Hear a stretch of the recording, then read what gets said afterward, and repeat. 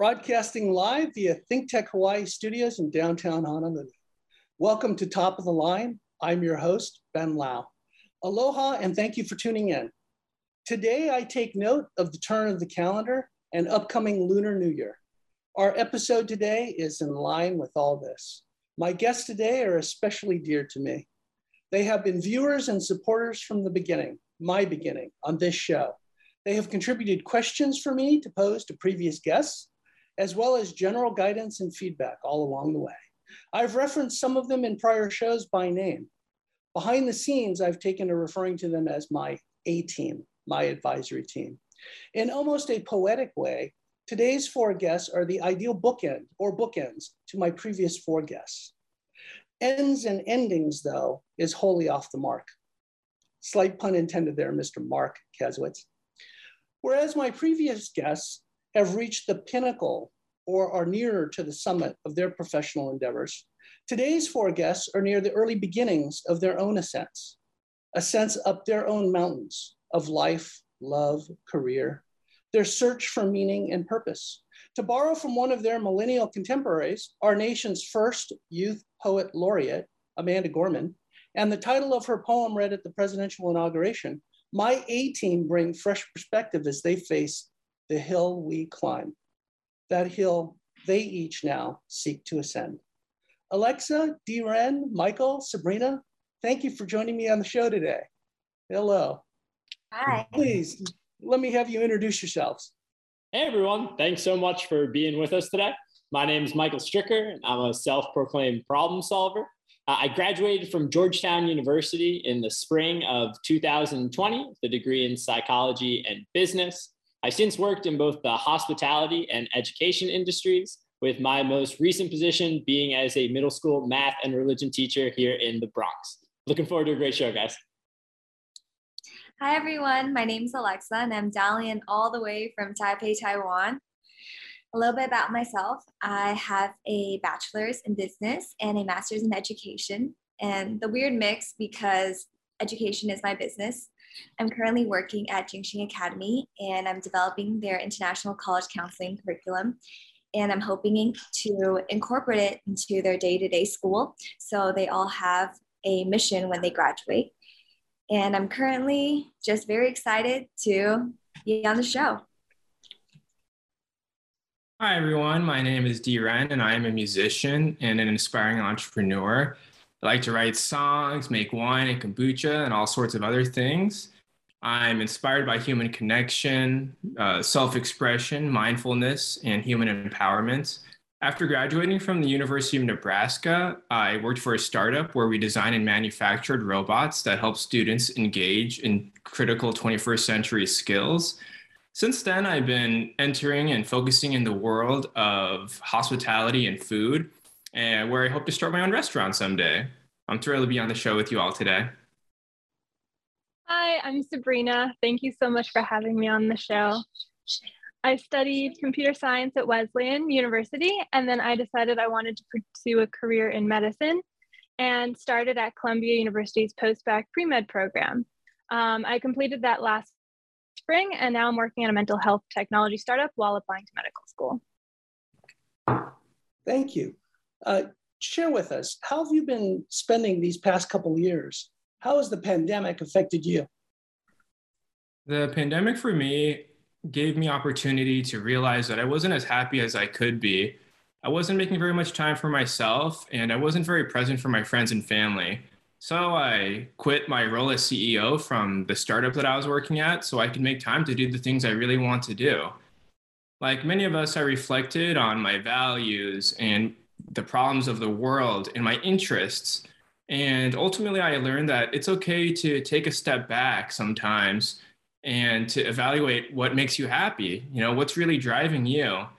And it's okay to restart, when the time is right, it's always okay to restart again. Yeah, that sounds great, D-Ren. COVID hit during the second semester of my senior year. I went from traveling, eating, and being with friends 24/7 in Washington, D.C. to moving back home to my family's house in suburban New York. That whole year, I had been working in the hospitality industry as a business development analyst for Jose Andres' Think Food Group. Unfortunately, like so many others in the hospitality industry, I lost my job that spring. A few months later, my grammar school principal called and asked if I was interested in teaching in the Archdiocese. So I went home, I dusted off my suit, and I made my way to the Bronx to St. Francis de Chantal. I was originally supposed to be here for 2 weeks to help out an ailing teacher, and 15 months later, I think I've developed quite the curricula for both middle school math and religion. I always thought I'd be commuting into New York City in a shirt and tie, but I thought I'd be taking the train into Grand Central as opposed to driving down 95 every single day to the Bronx. And switching out quarterly reports for report cards has been quite the adjustment, albeit a great learning experience. That sounds great, Michael. I was going into my second semester of post-bac when the pandemic hit, and similarly, everything went online. One of my research positions and a lot of the other activities I was doing also suddenly were just not possible. And so, like many people, I had to figure out what to do in this totally unprecedented situation. And so I helped to create a COVID resource website. I called isolated seniors. I began delivering free food to local hospitals for staff who were just so overworked and exhausted, they didn't even have time to eat a meal. And from bringing those meals, I actually met somebody at a local hospital in the Bronx, and he allowed me to shadow him and also do some research with him, which was an amazing opportunity. And because New York was such a hotspot for COVID, there was also pretty much no clinical opportunities outside of that. And so I ended up traveling to Kentucky to shadow a cardiologist there. And so I think overall, of course, COVID was a really extremely challenging and difficult and terrible time, but it did push me to find new and unique opportunities, and it actually helped me find some really valuable experiences. It brought you close to first responders, so it also brought you close to all the things that first responders had been dealing with, right? Yeah, and it was amazing to see how, in their own, they were putting themselves in danger to just really help out all these people and do such important work. And how does that influence or inform you as to what you've chosen to do now? Yeah, I think it really just confirmed how important this work is, and it really made me know even more that this is what I want to be doing. Wow, Sabrina, I feel that you work in an industry that it's just very commendable. I guess I've been very lucky in COVID because I live in Taiwan and my country has been in lockdown for 2 years. We have a 2-week quarantine for everyone that travels. And so in that way, life is generally normal here, except no one can go anywhere. However, I've had my own challenges. I've made large career pivots in my life. I went from business to education.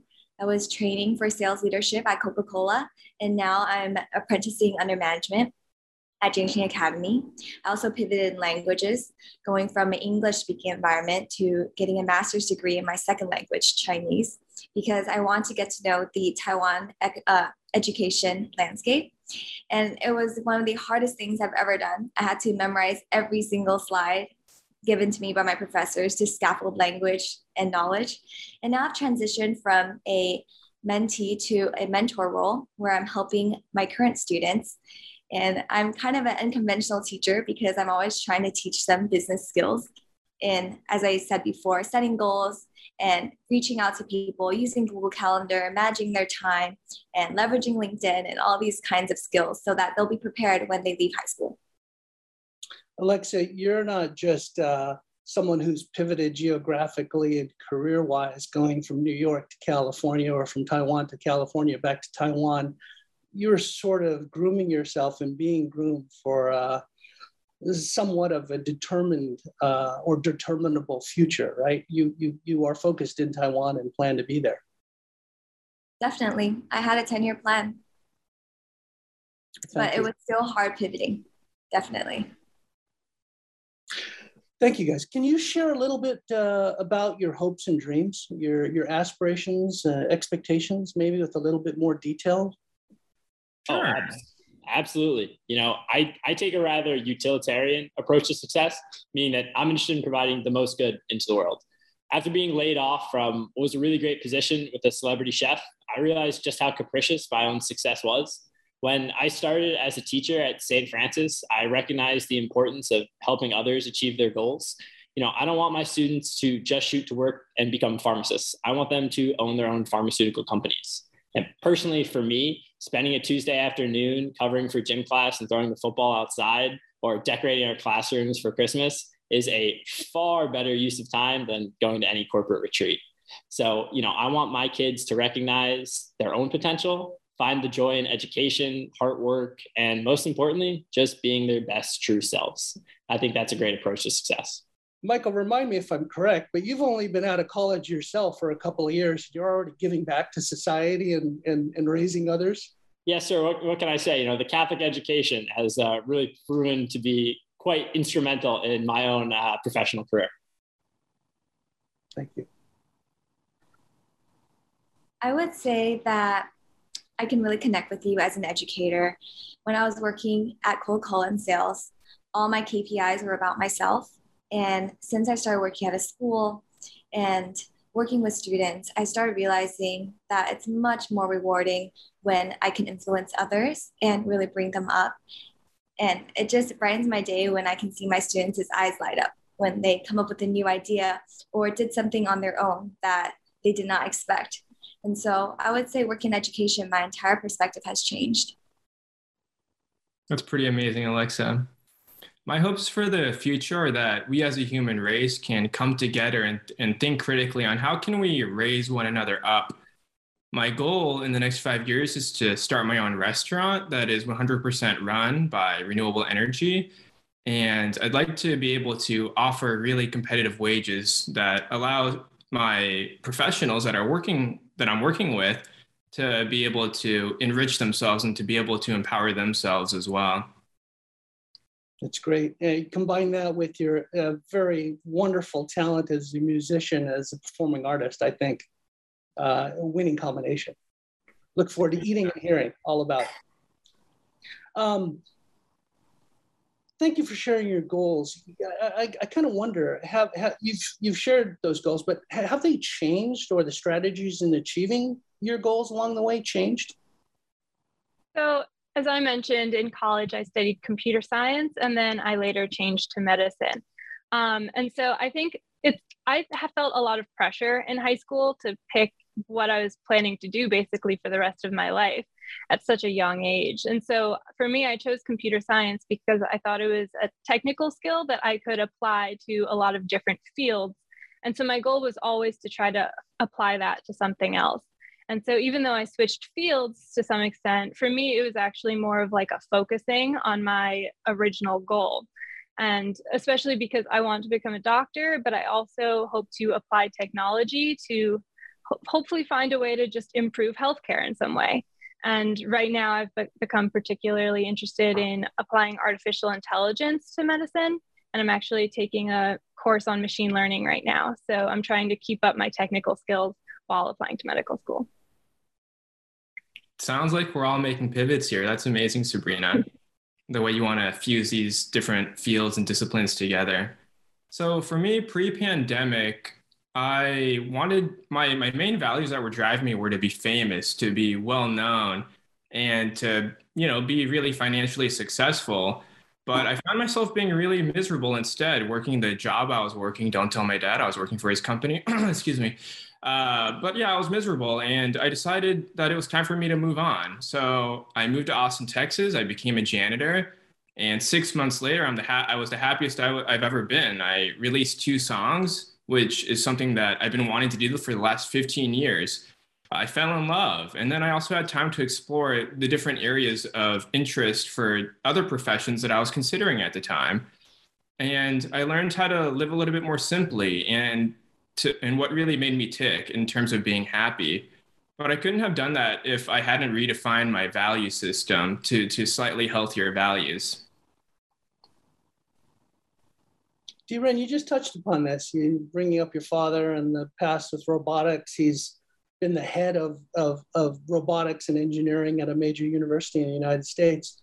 Let me ask you all generally, how do you think your outlooks and perspectives vary from others in your lives, others such as your parents, your grandparents? Yeah, so one thing that I've recognized is the importance to not just stay with the status quo, but instead to really innovate and push forward.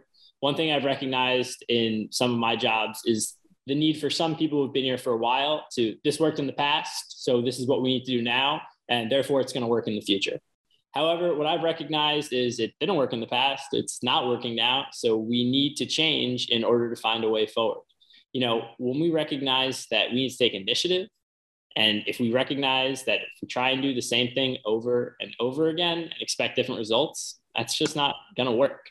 So if we want to improve and get better, we need to take chances. And some of those chances are going to be wrong. We're going to have some step backs, but that's okay. Because in order to be successful moving forward, it's going to take all of us to truly try and innovate.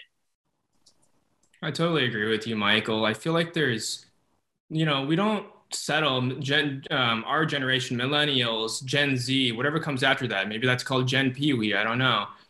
We don't settle. We don't settle for the least amount of things that we can accomplish or the least impact that we can do. And I think that's because we have more at our fingertips than ever before. We have the interwebs, the internet, the cloud, so many things that have advanced us forward. We see how there's so many. We saw the wonderful things online of people doing great things, and we understand that there's all this extra space for not just these people that are already there, but for us as well. And we have this really high level of integrity for ourselves to not stoop to a certain level. And some of us have this safety net as well. We're a little bit in better financial standing than past generations.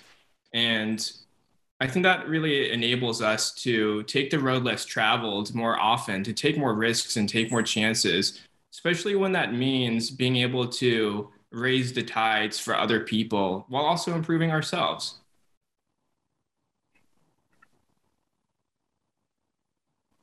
Great answers, guys. Great answers. We have educators among you. We have two professional educators among you. I got to touch upon that. Can you educators tell us more about this important area and your experiences, especially at a time such as this? Oh, yeah. Throw the question back at the other educator in the chat. Now, Alexa, what have you seen as being the biggest gaps in education? What are you guys doing to address them? As I've said before, technology has been such an asset to the generation of students nowadays. However, I feel that our ability to be able to change the channel every time we don't like something has also made them, I guess, lack a bit of grit and perseverance and intention. And so one of the things that my school has been doing is that we have a mountaineering program. And in this program, we train students to climb mountains, kind of like the show. And over the course of a year, they climb different mountains of different heights, and they will ultimately train up to climb a 3,500 meter mountain over 4 days. This is one of the toughest hikes that any of them ever had to do. And through falling and just suffering and thinking that they can't do it, all of them will push through at the end of 4 days and learn that sometimes it's worth pushing through and getting to the other side.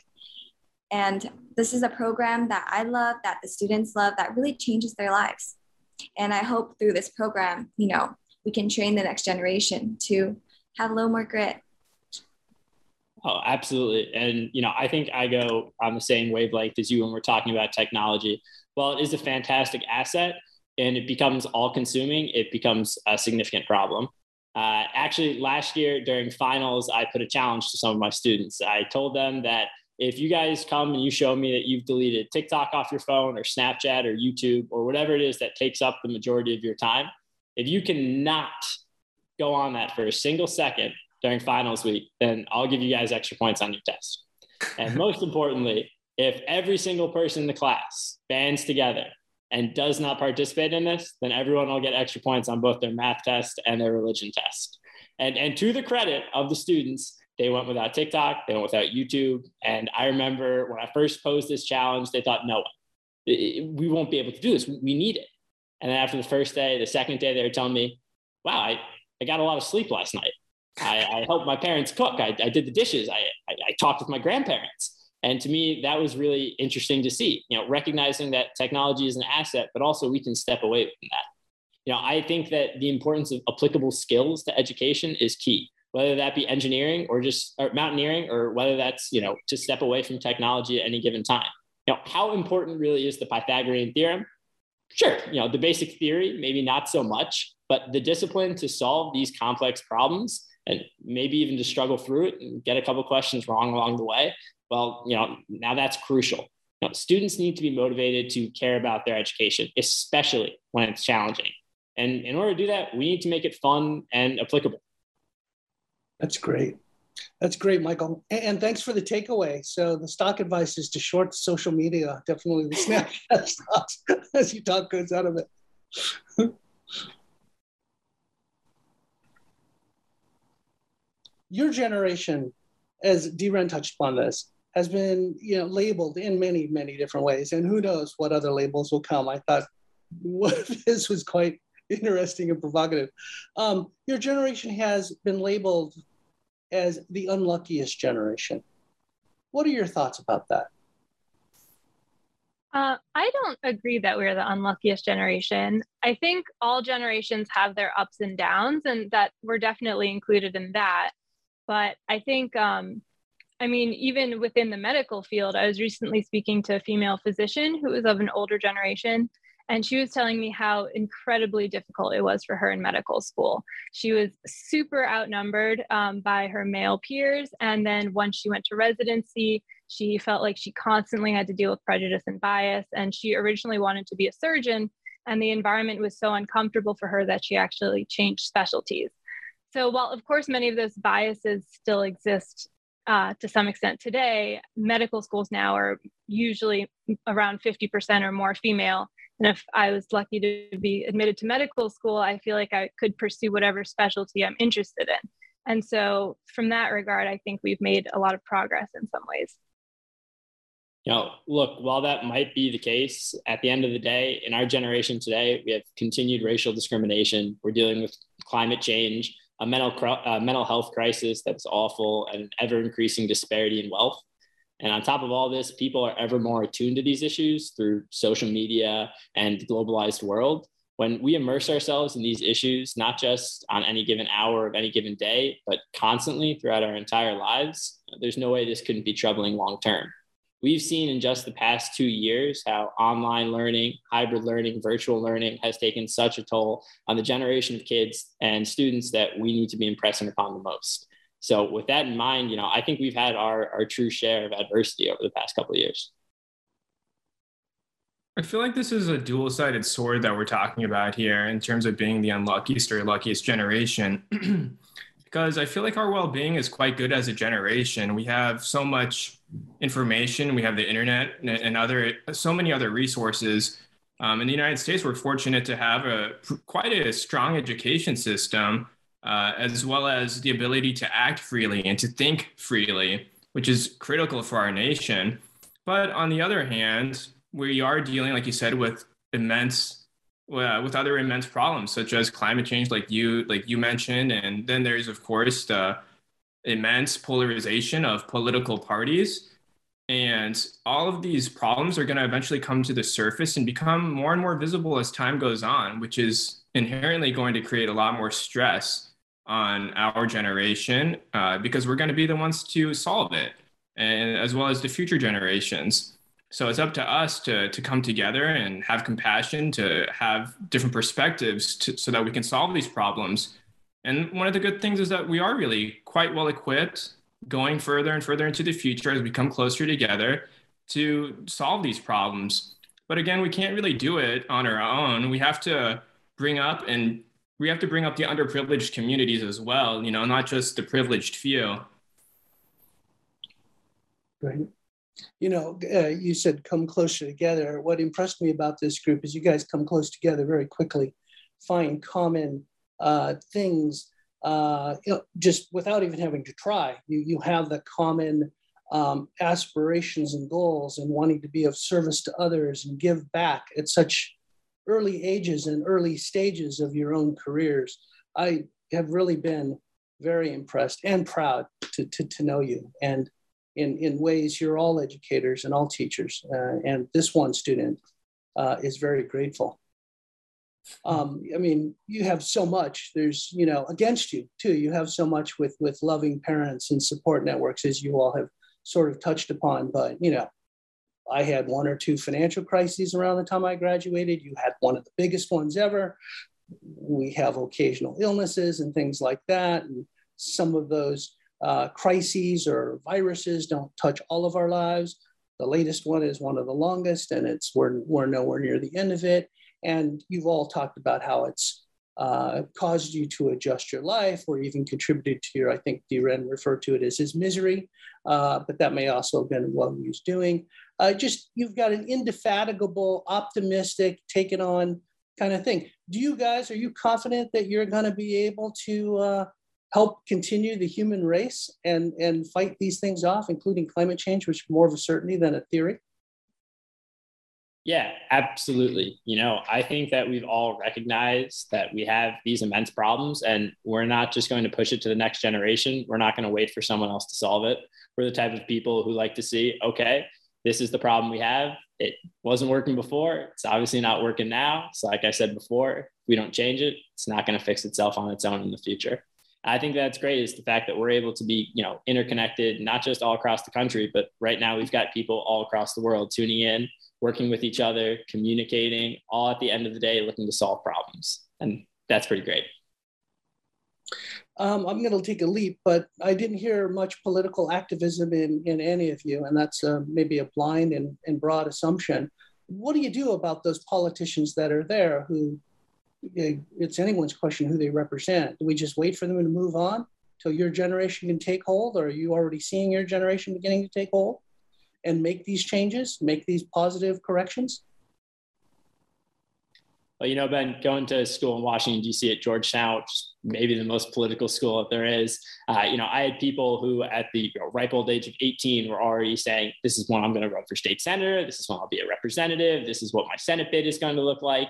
They have these plans in place. And like I said before, we have more and more young people who are jumping into politics. We have more and more young people who are jumping into activism. I think that we are going to need to build from the bottom up.